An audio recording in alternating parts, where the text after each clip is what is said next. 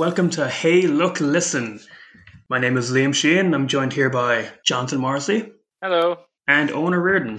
Hey, how's it going, Liam? Not so bad. And today we're here to talk about a little indie title, virtually unheard of, that we all unearthed during 2020. It's called Super Mario 64. And I'm glad we're getting this one out early because I think it needs to be talked about. Would you agree with that? Yeah, I think so. I think I didn't like that. I hope so.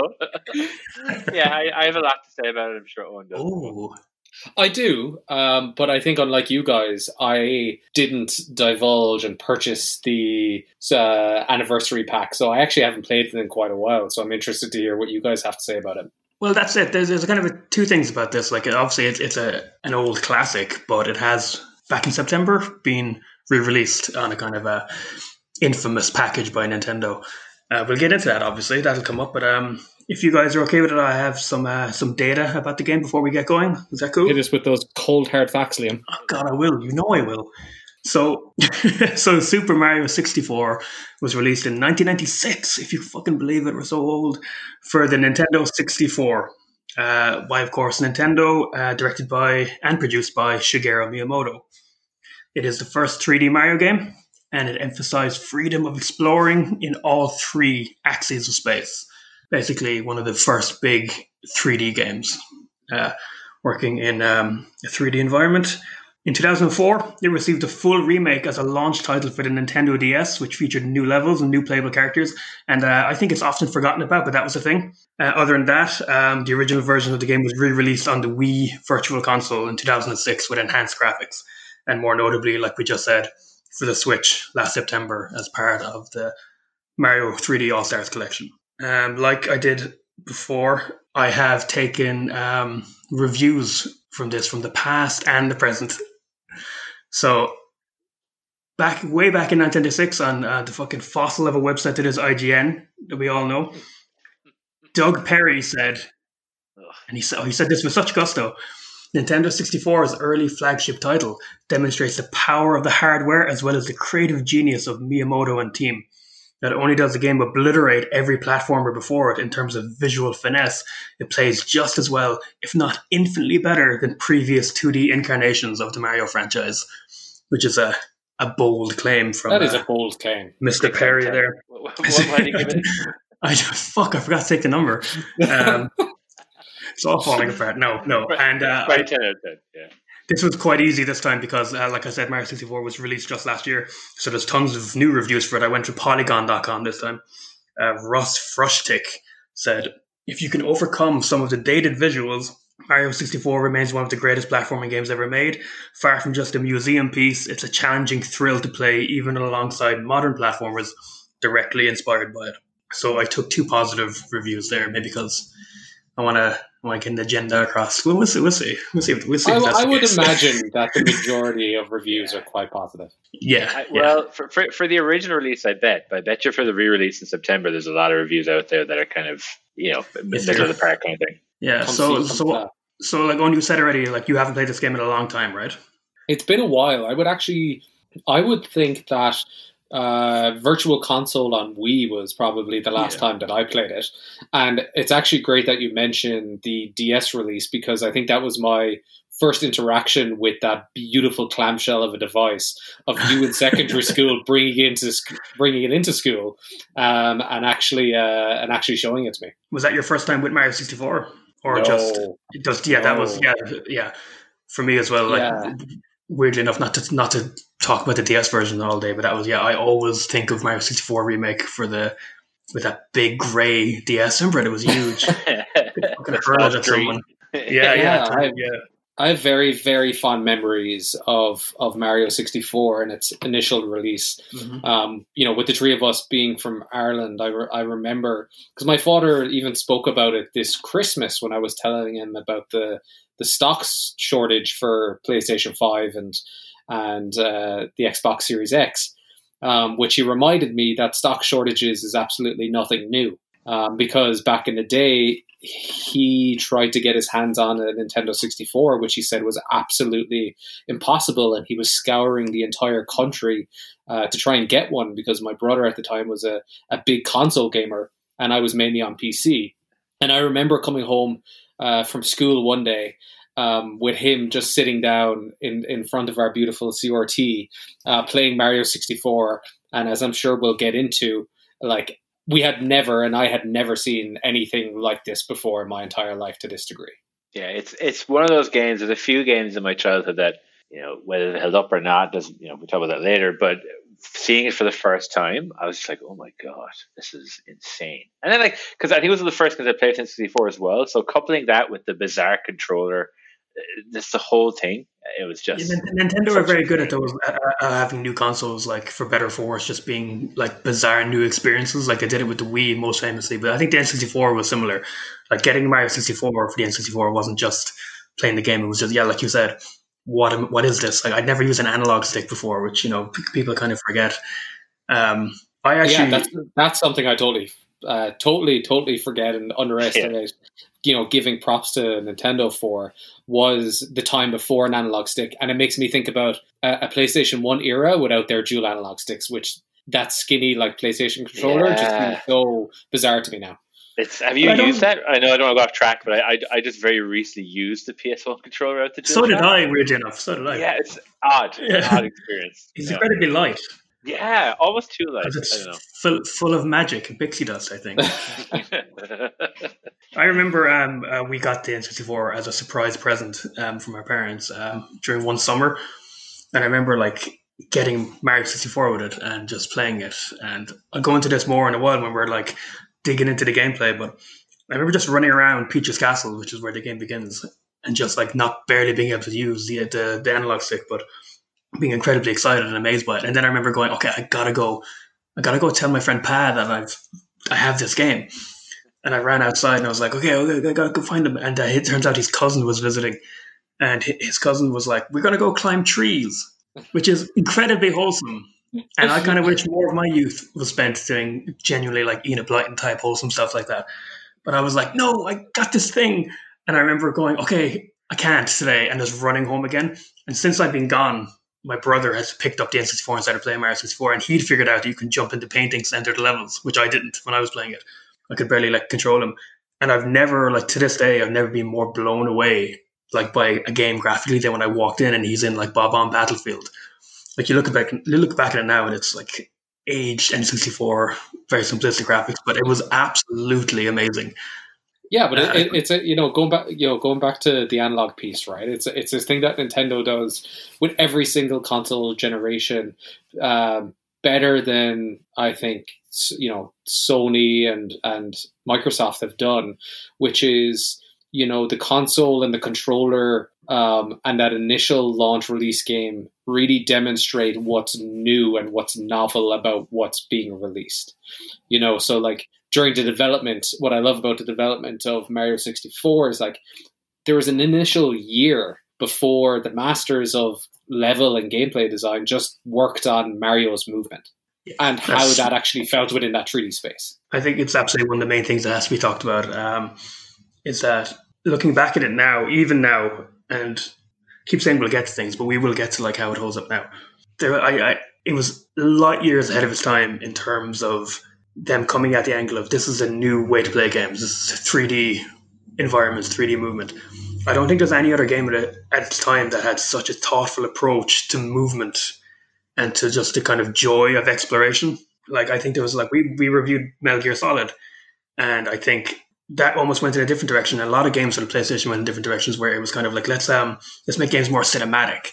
Let's do more things that are movie like, which is great. I don't mind that at all. I don't think anything really at the time was other than Shigeru Miyamoto sitting down going, but why make this game 3D? What's the benefit of making a game 3D rather than 2D in terms of its core gameplay? And like you said, the story is that, they were working on the game for a year without any levels or anything. He just had to get the joy of Mario's movement. And I think it shows. I think he's really, there's a weight to him. His moveset's really malleable. He doesn't learn any new skills, but you can kind of get better at controlling him, and he's very acrobatic and slidey. And I think they absolutely nailed that aspect of it. I think it's one of the greatest design achievements. If you go back to 1996, is there anything that you could even compare to at that time? Because I know when we talk about Metal Gear, we're saying about Metal Gear wasn't revolutionary, but it did do a lot of things we'd never seen before.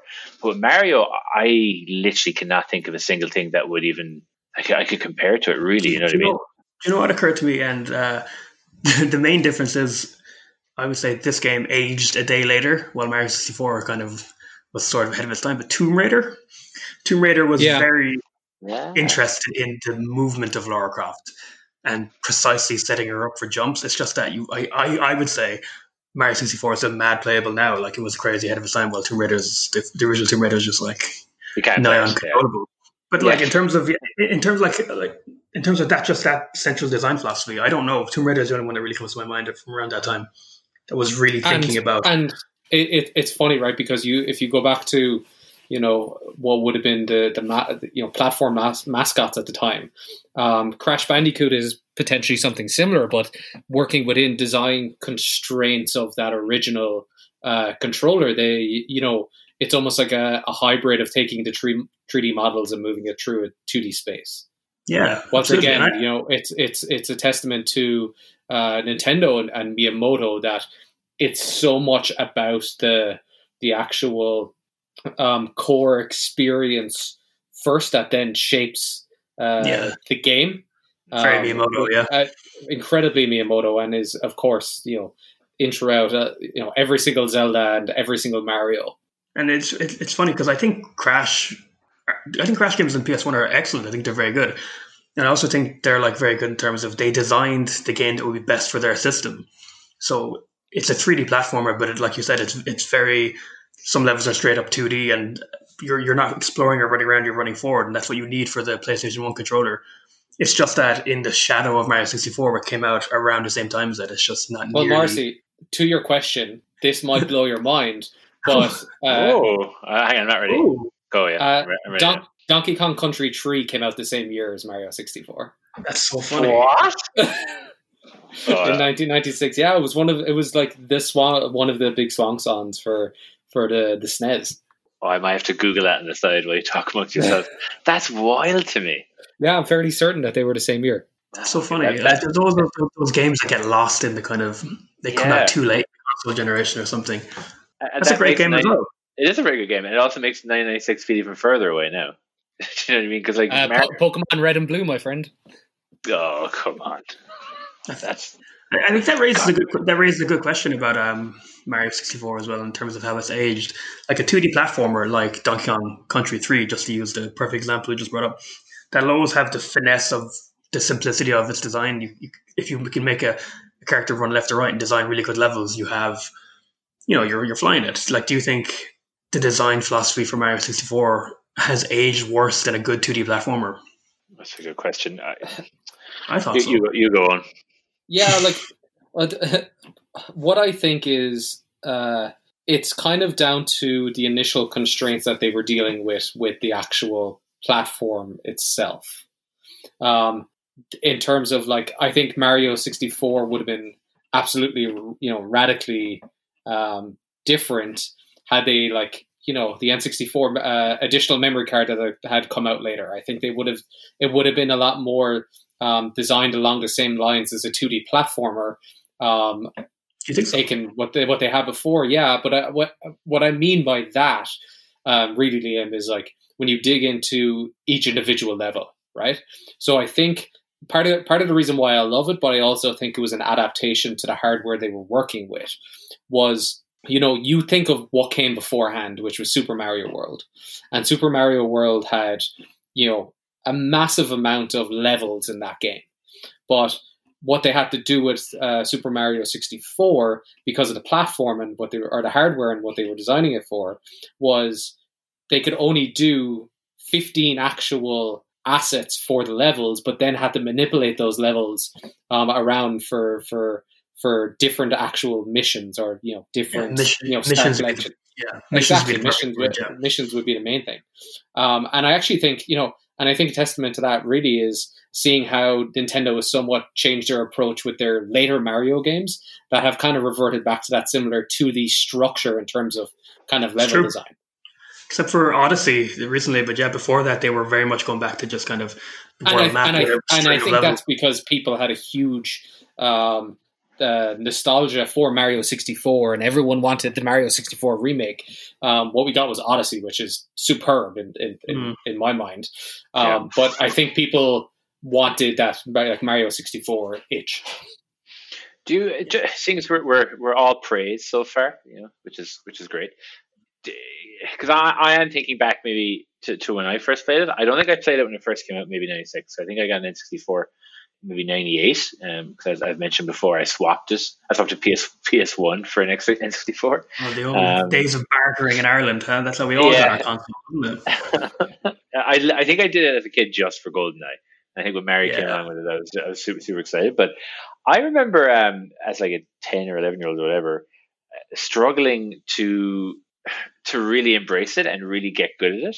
I found it a very frustrating game as a kid, and I remember that was mostly down to the camera and the clumsiness to kind of really being able to see where you're going, what's happening here, getting stuck in areas where you couldn't see anything.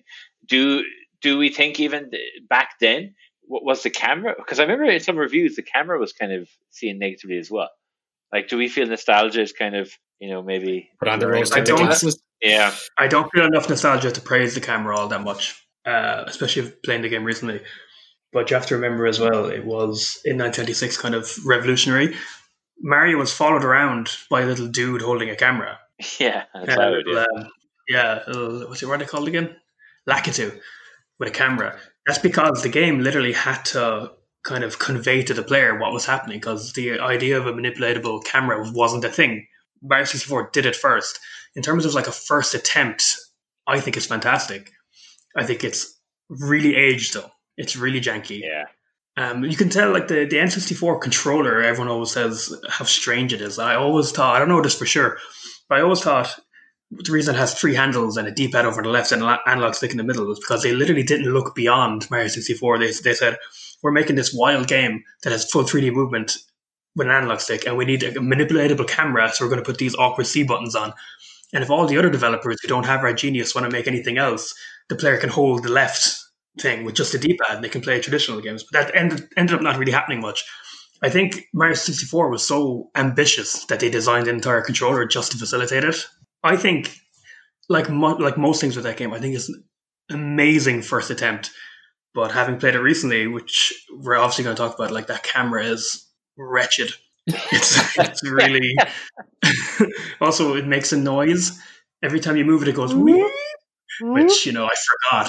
I thought I remembered everything about that game. But my short answer is, for the time, it was outrageously good. But, it's 20 plus years ago. Is there a moment you remember specifically from Mario 64, playing it back then, that really sticks out to you? Oh, man. Easy. Absolutely easy. And that's even, it's the splash screen.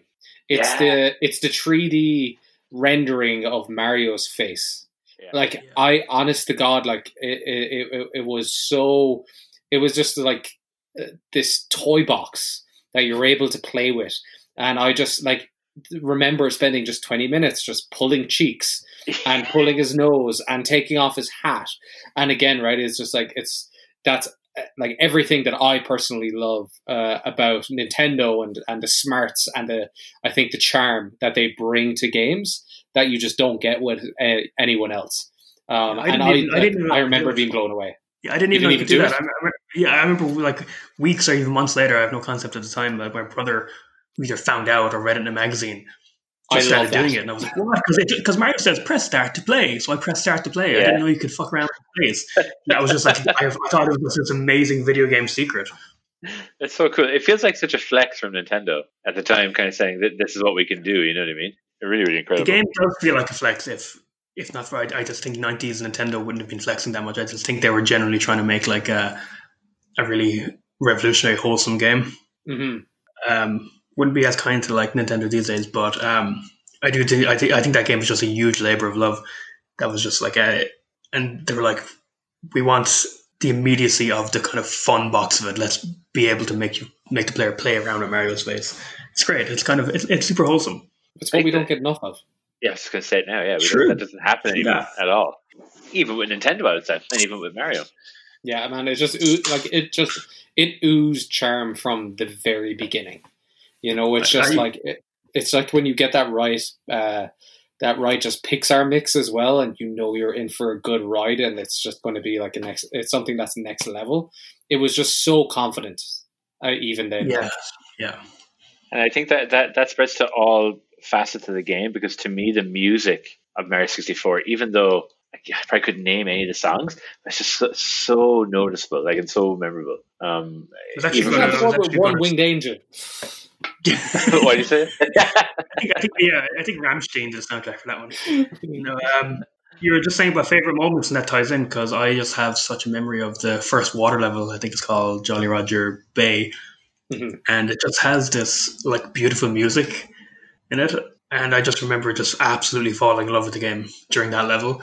And it's a water level, which, isn't usually anyone's favorite. And I almost think if you take out the music, it wouldn't have been as kind of just like ethereal and wonderful, but it just was. I have such strong memories of playing that level for the first time, swimming down and finding the eel down there. Oh, that eel was massive. He was terrifying.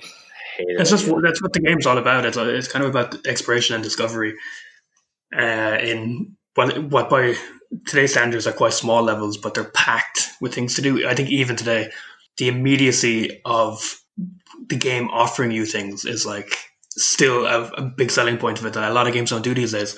Just turning it on and playing 2 levels and getting like 10 stars or something like that. You've just get the bang for your buck in terms of the gameplay and the discovery and the exploration. There's no map. You're exploring these levels and you're like finding things. That's kind of the big selling point. It's funny because like, you mentioned something about that level, right?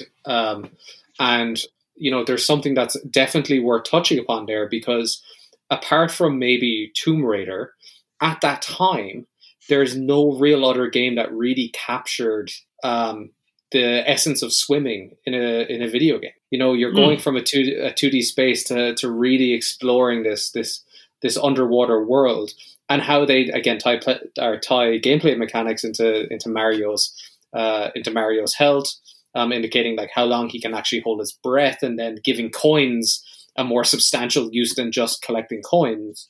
That was totally new at the time. And it's funny because replaying it last year, I kind of hated the swimming in it. It's awful. No, that's why I hate the eel. But that's so fascinating to me. There's so many parts of that game that I didn't even really think of as being kind of the first in the scene to kind of do something. But yeah, it had a slew of followers after it. It was one of those games that just kind of branched outwards in terms of design influence. That's why I just sorry. That's why I found it so odd that we never saw. And maybe I'm wrong here, but we never saw a sequel on the N64. No, I don't think that was for lack of trying, though. It was definitely planned. It was definitely planned. There's no way it wasn't.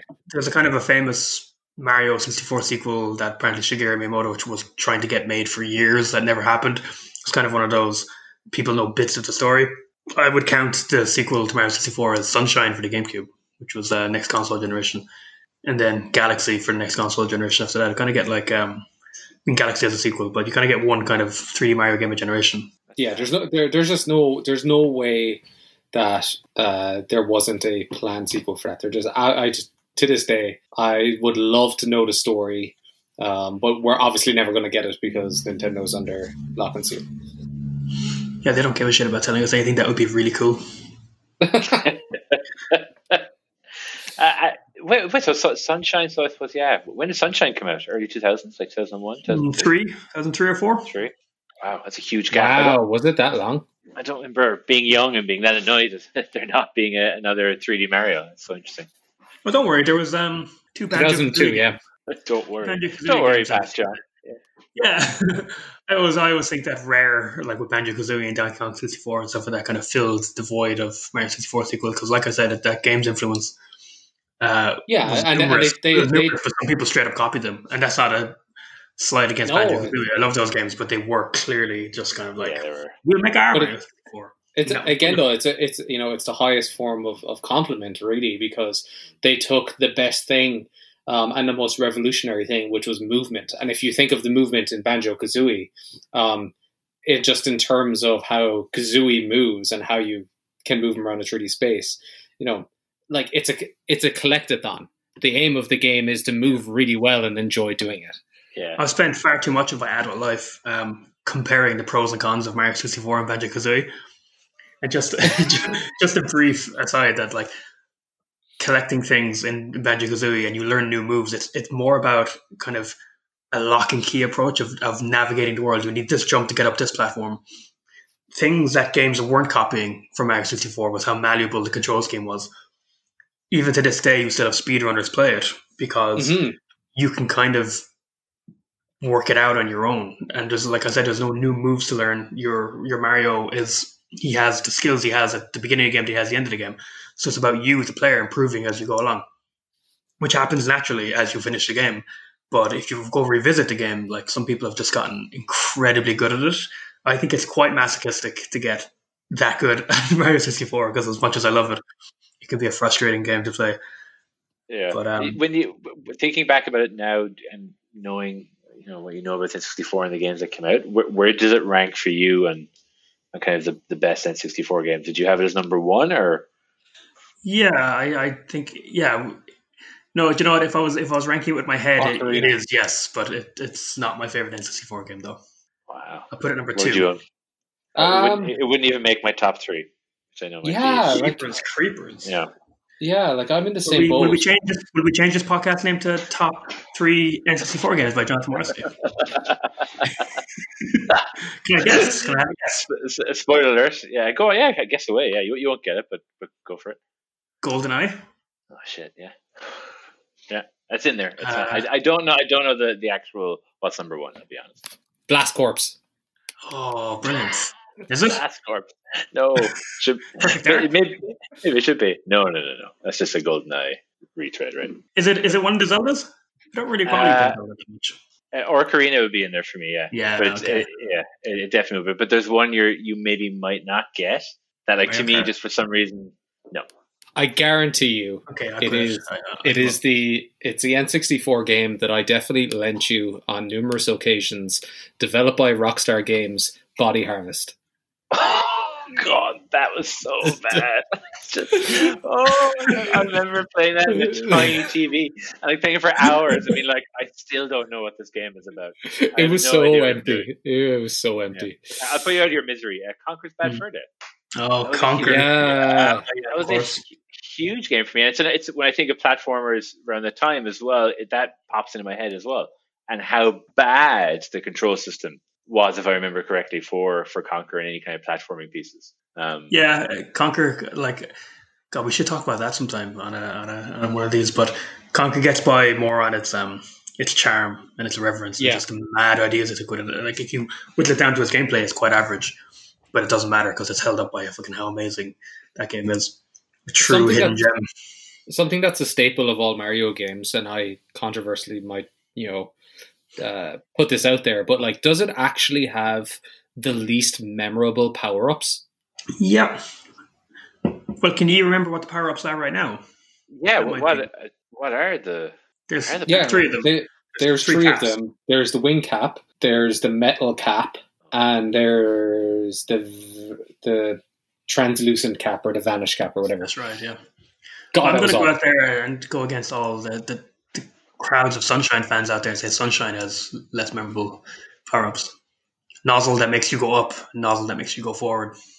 And they're worse than one that makes you metal. I don't know. Yeah, that opens up new gameplay possibilities.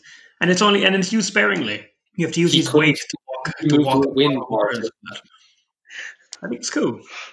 Also, Metal Mario is like iconic these days. Well, iconic in my blog. I don't know. more iconic than Cat Mario? Oh dear. That was another thing, actually, replaying it. The flying is really annoying as well. It's actually worse than the swimming. The flying is really hard. Oh, I hated it. I commend them for trying to like almost use kind of you need kind of velocity. You need to build up velocity, but there's a bit when you unlock the flying and you have to collect 8 coins in the sky, and I was like, whoa, how did I do this when I was a kid? This is really hard. More patience. So do we want to overtly talk about replaying it on the Switch recently? That's what I was just literally... Tell me about it. Yeah, tell me about it. Like, as in, obviously, offline we spoke about this, about like Nintendo doing this huge thing of like, what you've been asking for is coming. We're re-releasing, well, Sunshine was the key nugget in that package because everyone wanted it, and I, for one, wanted my full remake of Sunshine. Mario 64 being included sweetened the deal. I didn't pick it up. It's going off sale soon. I'm pretty sure in March or something. Oh, okay. Yep. Am I right about that? Yeah. Mm-hmm. So they're doing a sale. Wow. Tell me why I should get this or why I shouldn't get it. You shouldn't, I think, is the... No, Liam, the whole idea of this was that you would say he should, and I would say he shouldn't. What have you done? No, I can't. I can recommend those games till the cows come home. A 3D collection, a collection of 3 Mario games, Mario 64, Sunshine, and Galaxy, is absolutely worth owning. Those are 2 incredible games and a very good one, as far as I'm concerned. It's just it's a lazy collection, I think, is what it boils down to. And is that because, I have loads of reasons why I wouldn't recommend it, but is that enough for you, Liam, to say to someone, no, don't get it because it's lazy, or? Okay, well, let's list through it. I remember I bought it day one, and my excuse was it was 2020, and I just wanted a treat. But I would have probably bought it any year, to be honest. If I can be honest, anywhere it's on this podcast, goddammit. But because I love those 3 games, and even though I own them already, I wanted to own my collection. But just to go through the list of reasons that Nintendo are kind of fucking shitty doing this, there's 60 quid, which it shouldn't be there for here in Ireland. Sorry, full price. Which is, it's like 100. I'm not joking, Liam. It's about $100 Canadian to buy that. It's a serious drop of cash. Yeah, it's full price. It's limited, so they built up a fervor about people trying to get copies of it. It was for Mario's 35th birthday. They wanted to make it limited edition, which they can kind of fuck off. And the main one is I'm not expecting a remake of Mario 64 or Sunshine or Galaxy, which would be wonderful, but there's nothing changed, nothing at all. They just put them onto a cartridge and sold them, and they didn't. I was reading online, they didn't even get the original codes for the games. They're emulators, they're ROMs of their own games that Nintendo just used. Are you serious? That's shocking. And the weird thing about these games is which is a cool thing, but a bad thing for this collection is that they were each designed for their consoles. So each of them are slightly worse on the Switch, which is a shame. I remember it's the same, and it's a great point, Liam, and you bring it to mind. It's the same as the analog stick with Mario 64. It's the adaptive, the pressure triggers for the GameCube were intrinsically used with Sunshine. Yeah. So how really shows. Not to push away too much from Mario 64, but on a Sunshine level, as you are not selling me this package, how does that work in terms of water pressure? You don't have very well. You don't have any water pressure. You have to let go of the button and kind of keep pressing it to kind of spurt water rather than do it with that pressure. Is garbage. And I'd never played Sunshine originally, so I was playing it and I was like, "God, this is really a weird mechanic. I'm struggling with it." I was Googling it, and then it came out that it was changed. Man, they're not remasters. They really are just very poor ports of 3 amazing games. And what bothers me is we're saying 3 amazing games. We should be saying 4. I'll never really. Maybe it's a good reason, but why wasn't the second Galaxy included? 100%. Because to me that is so. That and Odyssey are so they're almost 1-on-1. For me as the best Mario games ever made. There's no good reason, rather than just being a bit tight-arsed about it. There's, other than Odyssey, there's 4 3D Mario games, and they decided to do a collection with 3 of them. There's no good reason I can find that Odyssey 2 wasn't, Galaxy 2 wasn't included. I've heard speculation that it was because the Switch couldn't do precise enough motion controls for the mechanics that are in Galaxy 2, but I played Galaxy 1 on the Switch in this collection, and it's actually, I think it's the one that is actually plays the best out of the 3 of them. It works surprise. I did it not quite as much on handheld. It's fine, but actually playing it on TV with 2 Joy-Cons, it's not quite, but almost as good as the Switch. As good as the Wii. So I don't think there's any good reason why they didn't put Galaxy 2 onto it, just because they didn't want to. So a question for both of you then, in terms of what updates you would have liked to have seen in the remaster or remake, but what are they? I think the one we'd probably both say is the graphics aren't everything, but would have been nice if they'd made some attempt at a remaster. I like actually not updating the visuals drastically because I don't want to lose the art style, but just having it as a game that's more presentable on the Switch. That was like there's almost a part of me that would prefer to just work on new things rather than kind of updating the assets of Mario 64. I actually think the camera is the main thing. If they redid the camera and it made it for an analog stick and had it like full 3D camera, you would have easily the best version of Mario 64 on market, and it would have been amazing. But I don't know how difficult that would be to do. But the fact is, like, Nintendo didn't either because they didn't try to do anything with the collection, so I didn't even try. I think that's the main one out of 3 games. I think it's such a missed opportunity. I don't even mind the graphics that much. I think it's such a missed opportunity to have Mario 64 with improved camera, which I genuinely believe would be in 2020, even 2021, an absolute masterpiece. With the existing camera, it's, I think, one of the best games ever made, with this huge kind of thing, a huge caveat I have to tell people, careful of that camera. And I think as time goes on, that will detract from it more and more. Because I remember messaging Liam, or I think maybe it was one of you anyway, when I was first booted it up, and just first realizing that they hadn't updated the camera at all, and still having to hear the whoop. It was pretty, like, I didn't feel robbed. I wouldn't say that, because they still are 3 great games. I finished 64, loved it. Can't wait to get into Galaxy next, probably. But I also just felt the lack of content as well. There could have been so much more stuff included with them. I don't know. Was there any DLC released for any of those 3 games? I'm sure there was. Was that included? No, there was nothing ever released for those 3 games. No. What about on the DS? On the DS version, there was mini games that they included. Yeah, they could have put those on there. Oh, they didn't? No. Lazy sons of bitches. There's nothing. It's really bizarre. Even when you boot it up, it's even a strange experience where it just brings you to the 3 games in this kind of very lazily, poor made kind of selection screen, where you're almost like selecting a character in like Street Fighter or something. I don't know, man. I half imagine that the splash screen for N64 half comes up, and then they're like, "Oh shit, we forgot it," and it just swipes off the fucking screen with the way you're describing it. Like, I almost want to throw Nintendo a bone, because maybe it was because of COVID, and they've publicly said that they've struggled because of it, with the changes, working at home and stuff like that. But they do this kind of stuff so often that I'm just kind of like, nah. They were just, and the fact that they made it limited edition and didn't include Galaxy 2 and stuff like that, I just think this is a quick way to get some bucks, which they absolutely got. And that's what it is, because from what I know, that collection is very similar, Liam, to where the Metroid collection sits right now for Switch, which is, it's done. Apparently, it's sitting there, and apparently the Mario collection was just sitting there for ages as well. And they're just looking for gaps in their financial calendar just to get something out there for market share. And the thing is, the thing sold like crazy. Oh yeah, I think me and you both pre-ordered it. If they announce Super Mario Galaxy 2 is coming, and they literally go, "Hey John, we've done the same thing. We've done fuck all."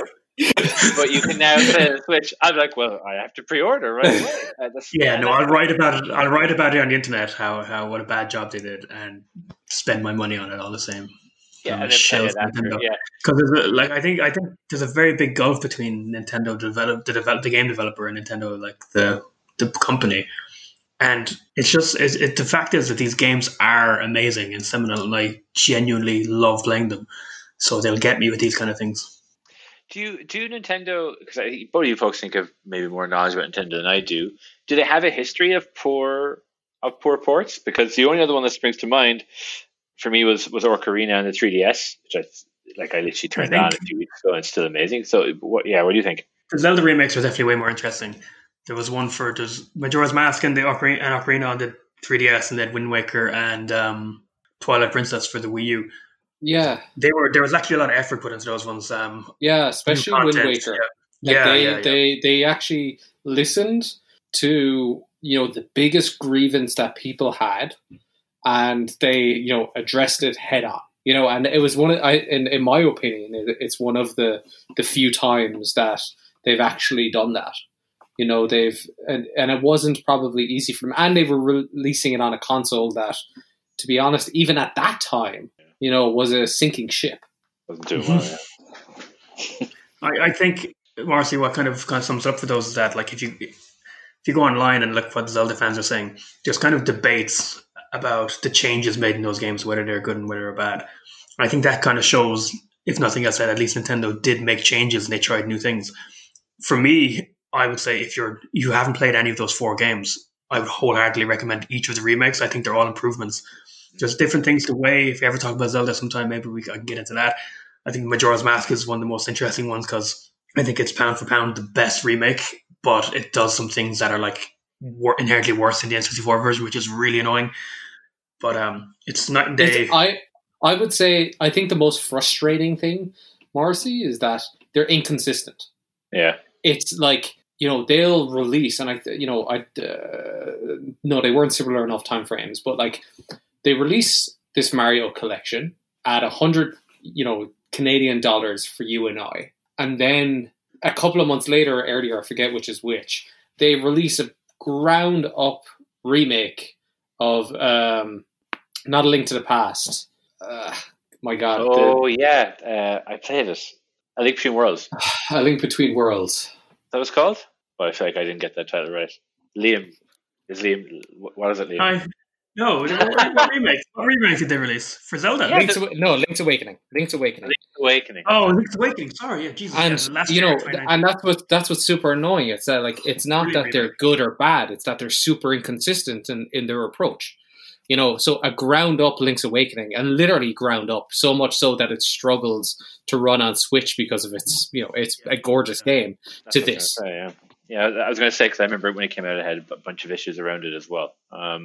So is it a thing where, because I know we talk about nostalgia a lot, especially this year, because I'm also thinking of, PlayStation did, their mini PlayStation console, a couple of years back with the classics, and that was absolutely fucking terrible as well.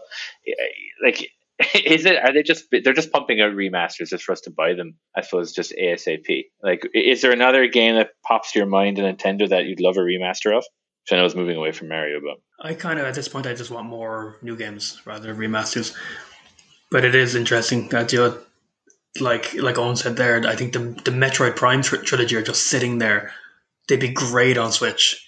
I have no idea they're definitely just waiting, because Metroid Prime 4 got delayed. They're definitely just waiting it to be closer to that game so that they can get kind of extra push for it by re-releasing the trilogy beforehand. But it's not generally not a thing that I'm kind of waiting for, though, Marcy. I'm not waiting which one of their old games will they remake? Like, I recently played for the first time the NES Zelda 2, The Adventure of Link, and I hated it. Like, it was it was interesting to go back and play a game, but I just, hand to God, did not enjoy it. And I was kind of left thinking, oh my God, there's so many ways they could re-release this and improve it. And then I thought, or they could just make a new game. I don't really need to see the best version of this game that Nintendo can make. But for a fact that what's going to happen is, on Mario's 50th anniversary, we're going to get a ground-up remake of Mario 64. And then that's going to be the definitive. In 15 years. We're going to have the definitive version of Mario 64 in 15 years for his 50th birthday. Because guess what? That's what everyone asked for. We were asking for it now, but we're going to get it in 15 years for his. But we're old and cynical and, slowly decaying. What do you think of the angle? What do you think of the angle that game? Like, it's good that old games are at least available for people to discover. I don't think this is the best way to do it, releasing them for full price in a limited edition collection. But I'm kind of glad that if a young gamer, because when I was young and getting into games, I was dying to play games that came out before I was born, or whatever games that came out when I was young to play them, or consoles I didn't have. Yeah, I'm playing Final Fantasy VIII on my Switch literally right now. Yeah. So I think it's good that people can play Mario 64, because I think it is one of those games that has to be played. I'm not going to gatekeep gaming. I'm not saying you're not a gamer if you haven't played Mario 64, but I think if you're interested in game design, it's one of the ones you have to at least play for a little bit. So I'm happy it's available, even though it kind of isn't, because it's gone on March again. I have strong opinions on that, because I think, it is absolutely great. It's fantastic. Like, right now, my partner is kind of got into video gaming a few years ago with The Witcher, and is now playing through his crazy back catalog of games that she just looks at the story of and goes, "Yeah, I want to play that." Playing Mass Effect 1 right now. She should wait for the remaster, Marcy. It's coming out in 2 months. Or whatever. So that's the thing, right? So what bothers me is I think of all the companies that do remasters and do ports, I think Nintendo do it worst. I think they show their ugly side a lot when they do it, because yeah. You know what I mean? Like, charging full price for that is absolutely criminal. It's awful. Even the Final Fantasy VIII you're replaying on Switch right now, and I remember I was going to go buy it and I saw it's like still $20 or something. Yeah, I literally wait till that stuff is 80% off or whatever. That game has full HD. It's redone. It's very nice. Yeah, but I just think if you compare them to, I don't want to go down to PC gaming and Steam and stuff like that, but I just think Nintendo are make it the least accessible to replay old games. How I, and this might be, not everyone's cup of tea, right? Is, I'm sick of paying Nintendo again and again and again for the same classic game, right? So it's either one, I pay it once off and you give it to me, or alternatively, as part of their virtual console setup, just have it for me there, and then on the storefront, give me whatever remakes are there. So, I'm paying $5 a month, $9 a month, whatever it is for access to the SNES and the NES classic games. Give me the originals there with potential, multiplayer updates that they do every now and again, just to entice people to get back into it. But don't go charging me on the store $5 for that classic old game. I'll pay it on a monthly, but give me the remake. That's how I would do it. What's really annoying about them is that they're like, more so than anyone, because they've been around for donkeys. They're sitting on this treasure trove of games, and they're being so kind of spiteful about handing them out. Like, I think it's weird that in the Wii U and Wii era, we had these robust virtual consoles. You could buy all these games, but now in the Switch era, we have NES and Super Nintendo games. I wanted to play during lockdown. I wanted to play a Game Boy game, and I couldn't. It just feels so strange that in like modern age, I go my fancy new Nintendo console and not be able to find a Game Boy game on it. Like, why? What's the point of withholding this stuff? Because they don't have to. Because they know, that's it. Which is why it sucks, right? And it's why they're a company that, I don't know. I have such a love-hate relationship with them, because it's so many amazing games into the years. But they're a company that, at the end of the day, I just don't have much respect for in 2021 anymore. Because for them, making the most amount of money, and really, because they all do it, obviously, like Sony, Microsoft, the whole lot, but they just seem to try and squeeze everything till it's completely dry. Like, I think they got to pay for that theme park, Marcy.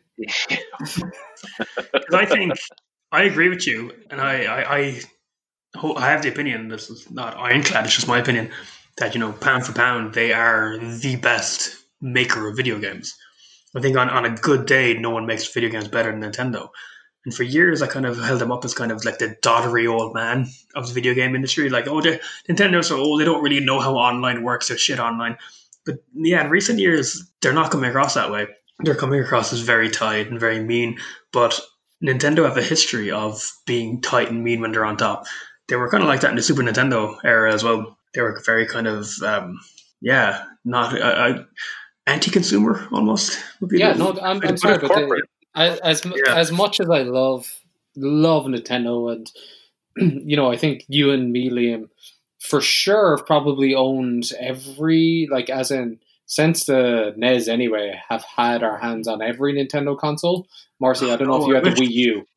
No, I never, the Wii, because I remember asking you, Owen did this thing of, it's great, man, but, and then after the but, there was way too many things. Check out this Zombie U, Marcy. Yeah. What's really cool about the Wii U, Marcy, is that when 3D Land comes out next month. The flashback.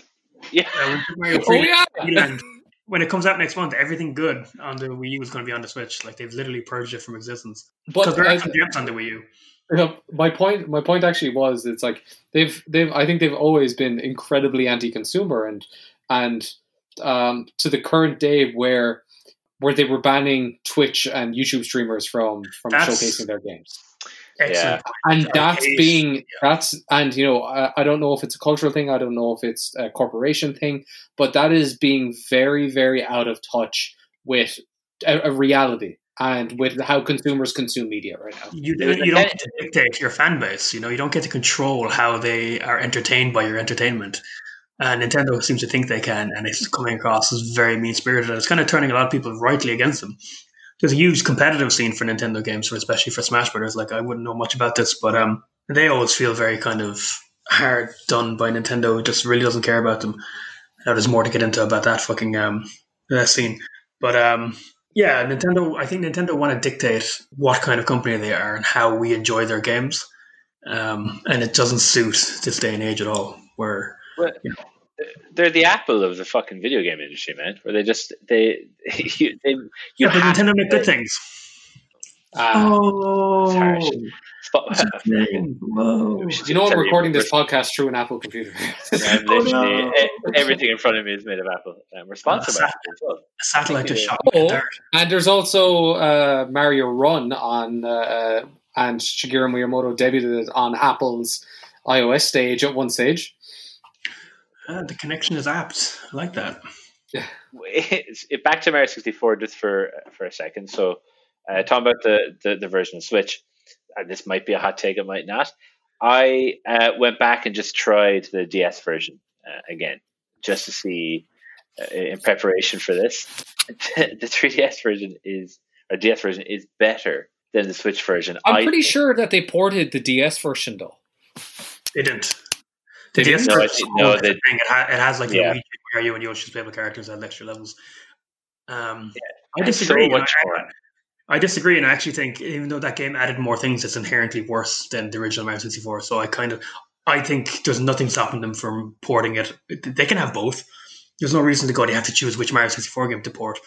I prefer the OG one definitely, but it would be nice to play the DS one on a console with an analog stick because the DS didn't have one. Yeah. The control scheme in that is awful. It's terrible. Yeah, not great at all. Did you guys actually, I remember this being like almost like a mythological being back in the day. Because but it almost was, right? There was always the rumor, and I remember because, it was before we were really trawling the internet for all of our information. But the rumor going around that Yoshi was in Mario 64. He was the mythological being on top of the castle. Did you ever, because I didn't, actually get the 120 stars? No. Yeah. Liam definitely did. Liam has several times, I'm sure. I'm going to be that guy and just like you haven't finished the game unless you get 120. And the thing is, a lot of the stars are quite annoying, so I understand people not getting them. But no, when I was a kid, anytime I replayed Mario 64, I got to get 120 stars. You got to go. Did you get Liam, and maybe I think it's you? Did you get all the moons in Odyssey as well? No, I didn't. I got a lot of them, but I actually didn't 100% Odyssey. I think that game is close to perfect, and it's one of the best games ever. And we should talk about that sometime. But I did kind of come to a point where it was just starting to feel like work, so I put that game down. I wasn't really enjoying collecting anymore. Yeah, I remember Mario 64 was, I think I probably got around 60, maybe to 70 stars. And you need 70 to finish it, if I remember correctly. Yeah, so that might be right then. Because then I'm guessing, because I know what I did, I committed what you might think is a cardinal sin. If you remember Game Inside in Town on Cruiser Street back in those good old days, I went and bought a guide for it. That's okay. I have no problem with guides. But, and also, it was just nostalgic for me as well. The person who berates you for not getting 120 stars and then turns it around. No. No, that's fine. That's fine. Some of those stars are kind of unnecessarily difficult to get. Not even just technically, doing the platforming. Some of them are just where is a star? Yeah. You got to you got to shoot Mario out of a cannon at a particular piece of wall is one of the early ones. That I don't know how I figured that out. Yeah, I don't know how I figured that out when I was a kid. I don't know, man. For Odyssey, my problem was that there's moons there that you just there's no way you could know. There's no way you could know there's a moon there unless you make an actual mistake. But I think in fairness to Mario 64, I don't think it ever got to those levels or those lengths. But I think it's because there was less stars, right? Yeah, well, Odyssey has so many moons that I think they can afford to do both. The really weird ones that you have to either be talking to someone to figure it out or read it online, or the ones that are just really easy to get. Well, Mario 64, I think there's 6 stars per level. 7 maybe? Can't remember off the top of my head why you could get a star for 100 coins. Yeah, but I feel like in Odyssey, they, like, on the moon front, they kind of screwed the pooch a bit by including too many, and it took out that sense of magic. Like, I'd be getting moons for just messing around and unintentionally getting something. You know what I mean? Yeah. But I think that's good, and I think it suits the Switch, which came out. Odyssey came out at the end of the year. The Switch came out. I think what's really good about Odyssey, and it's very much carrying the same philosophy as 64, like 20 years earlier, is that you can pick up Odyssey for half an hour and your time spent with it is earned, just because there's so many things to discover in that level. Or like you can just binge it for 7 hours and it's 7 hours of constant tactile almost a gameplay loop. I love Odyssey. Maybe we should talk about Odyssey today. I think it's brilliant. I think it's the only Mario game that I prefer over 64. Just kind of at this juncture to reiterate, despite all my misgivings about it. I thought you were huge. Yeah, I thought you were a huge Galaxy. Yeah, that's there. That's there as well. There's a lot of room in my heart. I replayed. I 100%. I got 120 shines in Sunshine last September, and just to talk about Sunshine briefly, if you don't mind, it's the worst. We didn't. Yeah, it's the worst of the 3D Mario games. You don't like flying games. It's really charismatic, though. It has like a sense of place that no other Mario game has. But I really wish I didn't 100% it because it absolutely kills my goodwill towards the game. I hadn't done it since it came out in the GameCube. It's so unpolished for a Nintendo game. So frustrating and yeah, but it's unfinished, isn't it? Like, isn't that famously known that it's like it was one, it was rushed, and two, it was unfinished? It definitely feels rushed. I don't know if unfinished. It definitely feels rushed. I do enjoy that game. I have a lot of time for it. I think it sticks out in that collection, stuck in between 64 and Galaxy, which are far better games. But I do have great love for it, though, and I enjoyed going back to it. I kind of wish I just finished it rather than getting all the shines because, oh my god, it was an absolute nightmare. It does not deserve to be on the same cartridge or digital download. I'll go along with that. Yeah, it's so out of place. I think so. And then Odyssey, to me, I think is the best game that's come out for the Switch so far. And it could be one of the best games Nintendo have ever made. Like, I think it's actually, I'm going to completely go back on what I just said. Breath of the Wild is a superior game. Yeah, but I think that like we're so down on Nintendo in this podcast, rightfully so. I'm absolutely okay with that. So, from an optimistic point of view, then, Liam, what is, and this is totally out there because Nintendo, at the end of the day, are the crazy toy company, right? Mm-hmm. What is the next massive leap forward for Mario? I don't know. I actually think, in the same way of Galaxy, I think they could do a sequel to Odyssey that doesn't really change it up. Galaxy, I still remember when Galaxy 2 was announced, and there was like parts of the fan base that were very angry, like, usually when a 3D Mario comes out, it's brand new. Why they're reiterating what they already did? But Galaxy 2 was better than Galaxy 1 just because it was, the mechanics were in place, the engine was in place. What they just said about designing levels, and it just ended up like not much better, but it is the better game. I've kind of wanted another Odyssey in that vein because I think there's room for that. But if you're asking me like what the next kind of proper 3D Mario game is, I'm just not the right person. I'm not a designer at Nintendo. I can't guess the things they come up with because I was about to say there was like we're down on Nintendo. I look back quite fondly to Nintendo 2017, just in terms of like the Switch's launch, which I really liked, but the 1-2 punch of Breath of the Wild and in March and Mario Odyssey in like November, I think it was it was like for a company that's so old, they were just absolutely on top of the game. Two of the best games they ever made. And it's just kind of just a shame. I'm just like, I actually remember being drunk one time and like calling my girlfriend. We were apart at the time and getting emotional. I was just like, my God, Nintendo has such a good year. I love Odyssey. I love Breath of the Wild. These days I'm very cynical about them. I'm very cynical. She's absolutely the right partner for you. It was actually the wrong number, Morrissey. Which was, it was me. It's just so funny because what you paint a lot of the time is one of Nintendo's greatest strengths is all these these fantastic games that, I said Nintendo or Mario come out brand new, each kind of console version.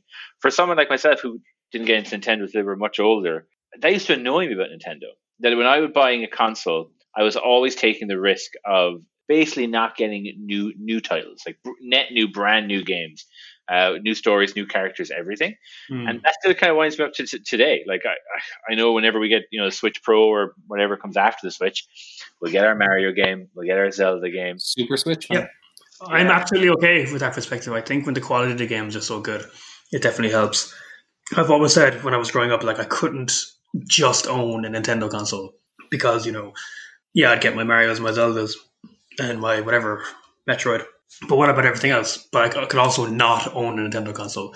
Nintendo, for me, are the ones that have the games that are worth buying consoles for. And I think Nintendo also, they have the statistics behind that per household that owns for gamers, probably 80% of, about 80% might be high, but the majority of, hardcore gamers have a Nintendo console as a secondary console. Yeah. And then the majority of Nintendo consoles are sold to a potential just an evergreen audience. During COVID in the States, you can't get a goddamn Switch because grannies are playing Animal Crossing.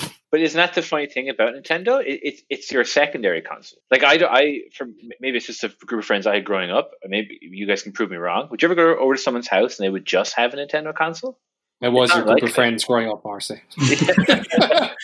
Yeah, true. True of you, yeah. But the PlayStation, to go back to the Mario 64's era, in terms of things that people owned, the PlayStation was just so much more everywhere than the N64 was. I had a Nintendo 64 and I loved it. But you'd be hard pressed to find many people who had an N64, I think. PlayStation, everyone had it. And then I think, I agree. And then I think with Nintendo, I think that's only really happened. Well, actually, it's probably happened with the Switch as well, to be fair. A lot of people have a Switch now. But I think the Wii just was in every household on the planet. Yeah. Well, I remember I don't think there's been a console. Sorry, I don't think there's been a console in history that's ever gathered more dust on people's shelves than the Wii. And I really love the Wii. But I think that was a kind of buy this, play Wii Sports. I don't think there was a lot of people out there playing Skyward Sword and whatever, I think that's people, you look at the numbers for how much the Wii sold. Was I saying Wii or Switch? I mean Wii anyway. Wii. And good. Yeah, I think it's interesting. I think when people buy a PlayStation 3 or PlayStation 4, I think they play it a lot. I think there's a lot of people out there whose their Nintendo consoles gather dust. Even Nintendo fans in between the big Nintendo games, but I think a lot of people who aren't Nintendo fans, they might get it because it looks really cool, seems really fun, but gathers dust. Yeah, well, what I was going to say was it was pretty famous around the PS2 era that I think per capita, Ireland during the PS2 era had sold more PlayStation 2s than any other country in the world, or at least in Europe. Yeah. Because we got, I don't know if you remember the advert that we got. We got a specific Irish PS2 advert towards the end of its life cycle, which was very rare for a market the size of Ireland, which probably, you're looking at potentially 4.55 million population at that time. Super rare. Yeah. Super rare. And Liam's right with the, in terms of the Wii was put into nursing homes. The Wii was put into, it was a children's plaything that was hot for 5 minutes. It was a VTech toy. Yeah. It was played for Wii Sports and then it was put away. And also it was they went the super cheap route with that.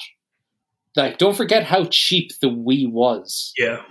Coming out But then that's my point then, because for me, does that not go against Nintendo coming across as a console for hardcore gamers? When I look at the Wii, I look at the Wii U, and even the Switch, really, it speaks to that kind of thing you just said, where they're really aimed at younger kids, families maybe is a better way of putting it, and not for these amazing, well-known games, these kind of core gaming experiences. You know what I mean? But just the amount of classics over the years on all those consoles you mentioned that came from Nintendo, though, I couldn't have a PlayStation 2 and be looking at people playing Wind Waker or Metroid Prime or something like that. I'd have to get the GameCube. But the Wii for what it was had Mario Galaxy in it. Easily one of the best games ever made. I think Nintendo, just by proof of their game design, just always showed themselves as being essential to me. And I don't really agree that they're made for younger gamers. I think they are made for everyone, and that includes younger people. But they're just so good at making video games. But it's going back to this, this Apple thing, right? It's, you consider that the GameCube at the time was correct me if I'm wrong, but I'm fairly certain it was the most powerful piece of hardware for that generation. Yeah, which is in weird. terms of graphical prowess, it was the most powerful of that generation. And then they went the route of, we need to try something new here, which is, the motion gimmick. They found that they sold a bajillion of those Wiis. Because remember, the GameCube wasn't doing well as well. They came back from the brink with the Wii. Like, it was a huge success. Like, GameCube, I think I'm probably totally wrong, but maybe 24 mil it sold, maybe, which is compared to like the PS4, which is like 120 mil for its lifetime. They tried to course correct by coming out with the shitty Wii U, which was we're gonna capture we're gonna maintain the motion of the Wii, but we're also gonna try and capture that hardcore audience by having a normal controller that you can play with, and we're gonna bring in some EA games ported from the PlayStation 3. Mm-hmm. And it just failed miserably because it wasn't powerful enough, but two, it was neither here nor there in terms of what it wanted to be. And the marketing of it was like, it was 2 years into its lifespan, and people like didn't know what it was. Like, they called it the Wii U. Is it a peripheral for the Wii? Like, what is this? Like, people didn't know what it was. They didn't advertise it. It was definitely, I like it. I think there's some cool games on it, but I remember being very regretful that I got it at launch. And then, they totally, they completely capitalized then when it came to the Switch on the massive boom in independent games. Yeah. And, Nintendo supporting independent games and having the Switch as the portable destination and the best place to play independent games that don't need a 55-inch television, 4K OLED to play something. It's like, I buy all of my independent games so I can play them portably on my Switch. Yeah, me too. And I do my Nintendo games, and then I play my Last of Us, with the lights off, with noise-cancelling headphones on the biggest TV possible. Yeah. Owen, do you think the Switch succeeded from just a general failure of the Wii U? Do you think they learned so many lessons that, with round 2, they could make the Switch the success that it is? I think the Switch succeeded purely based on the marketing of the Switch noise of the click. That's the magic. It is like crack. It is fantastic. It is like crack. And I remember, like, they just captured the internet at a beautiful time just by going viral. One, again, it's like, what the hell is this thing? Two, my favorite thing was before Karen was associated with aggravated assault. I believe there was a Switch Karen who was going around to people's houses just playing her Switch, and she became viral. Yeah. I honestly, Liam, I truly believe Zelda always plays a massive role, but we can't overestimate that. Like, Zelda isn't as big as it is. It's not as huge to the masses as a GTA or a Call of Duty. No, not even close. But it's, I think it was the perfect combination of everything Nintendo has been working towards in terms of its Blue Ocean strategy of, you can't get a Switch at launch, which is standard. You could get a Wii U at launch. So they played the perfect Blue Ocean strategy in making just enough available. They launched with a brand new Zelda that wasn't cross-generational. I don't think that... It was on the Wii U too. But did it launch cross-generationally? Maybe not. I don't think it launched. And it had this out-of-the-box novelty that just made sense. So it's like, I remember bringing it to the office and people being like, oh, there's two controllers on it. Oh, this just makes sense. But the biggest thing with the Wii U was, and again, it came down to a marketing and communication piece, was, oh, well, do I need the Wii controllers? Is this the controller? Oh, you just didn't know what you needed. So it was the perfect combination of everything. And that's such a great point. But the one thing I am tuning on there is, again, is it kind of Nintendo and just the nostalgia and us just having a foundational love for them? The Nintendo Switch launch did not go well. Like, I'm not sure if you No, it did. I literally just did a bunch of research about this just before the podcast. It got a huge amount of flack for the huge percentage of consoles that were sent back. Sorry. Yes. Remember? Yeah. It had huge hardware issues, and the only reason I know that is my cousin had a Switch that had like something like, I think 11 dead pixels in it and was unplayable. So yeah, and it didn't obviously hinder it, which again shows you that as you only said, the actual strategy they had was completely tied down, definitely bang on. But again, it's just funny. We kind of, with Nintendo especially, we kind of forget these little things. And they get these little passes that other, I don't want to talk about Cyberpunk, but other companies and other studios don't get. But with Nintendo, we kind of go, oh, but they made all these great games back in the day. So yeah, it's okay if I pay $100 for a poor port. Do you know what I mean? I have 2 Switches in my house at the moment, mine and my girlfriend's, and we have to pick and choose which Joy-Cons we use. Two of them are drifting. Like I always one compliment I'd always like wholeheartedly throw at Nintendo was that their hardware was solid. I still have my childhood Nintendo 64 and my GameCube working absolutely fine. Like you said, the Switch wasn't really that. It's funny though, because it was the first, in my mind, it was after the absolutely atrocious plastic disaster that was the Wii U, which, I still love to a small degree. The Switch was the first. I remember taking that out of the box and saying to myself, this feels premium. And and which is so unusual for Nintendo. It brought me back to, I know you and I, Marcy, spending our weekends in Dixon's downtown in Limerick City, going back and forth looking at PSPs and Vitas. And I remember just saying to myself, I'm like, wow, like this is like Nintendo catching up to Sony, because Sony in my mind was ahead of its time with its portable. And again, right, just didn't do anything right, to be honest. Didn't have the games, but like it felt like the Switch felt like a premium device, which was so unusual for Nintendo. And that's so interesting, because I would say the opposite. And this is why we do these podcasts, right? Because I do remember actually, right? I remember taking out the actual console, going, "This is wow! It feels solid. The screen looks amazing. It just feels nice in the hand." And then I remember putting it in the dock and going, "Oh, this is the biggest piece of plastic shit I've ever seen." And after 3 times taking it out, I have, and I still have it today, a scratched screen. So it was the kind of thing where, and I remember being so disappointed, because the Switch was, I think I dropped like $650 to pick that up. You're right, incredible, love that bit of hardware, but then just cheaping out as much as they could on the dock. Yeah, that was all. I always found that really hard. In all fairness, it doesn't make any sense that it's not integrated into the console itself with a HDMI. That makes no sense. Yeah. And then let's not even talk about the idea that the charging cable is at the bottom. I don't even want to talk. Yeah, I know, it's the little things, isn't it? That's really bizarre to me as well. But not really counting 2020, which was a strange year for everyone. But it's the year of Animal Crossing for Nintendo and the Switch.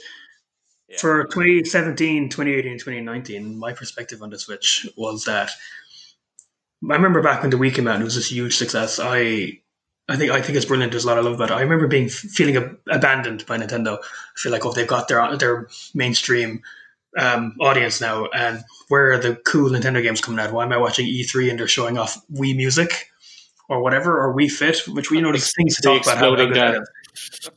I really did feel for the first 3 years of the Switch that they got it both. They did it both. Like, it's this big mainstream success, and it's also has the best library of games on a Nintendo console I'd ever played.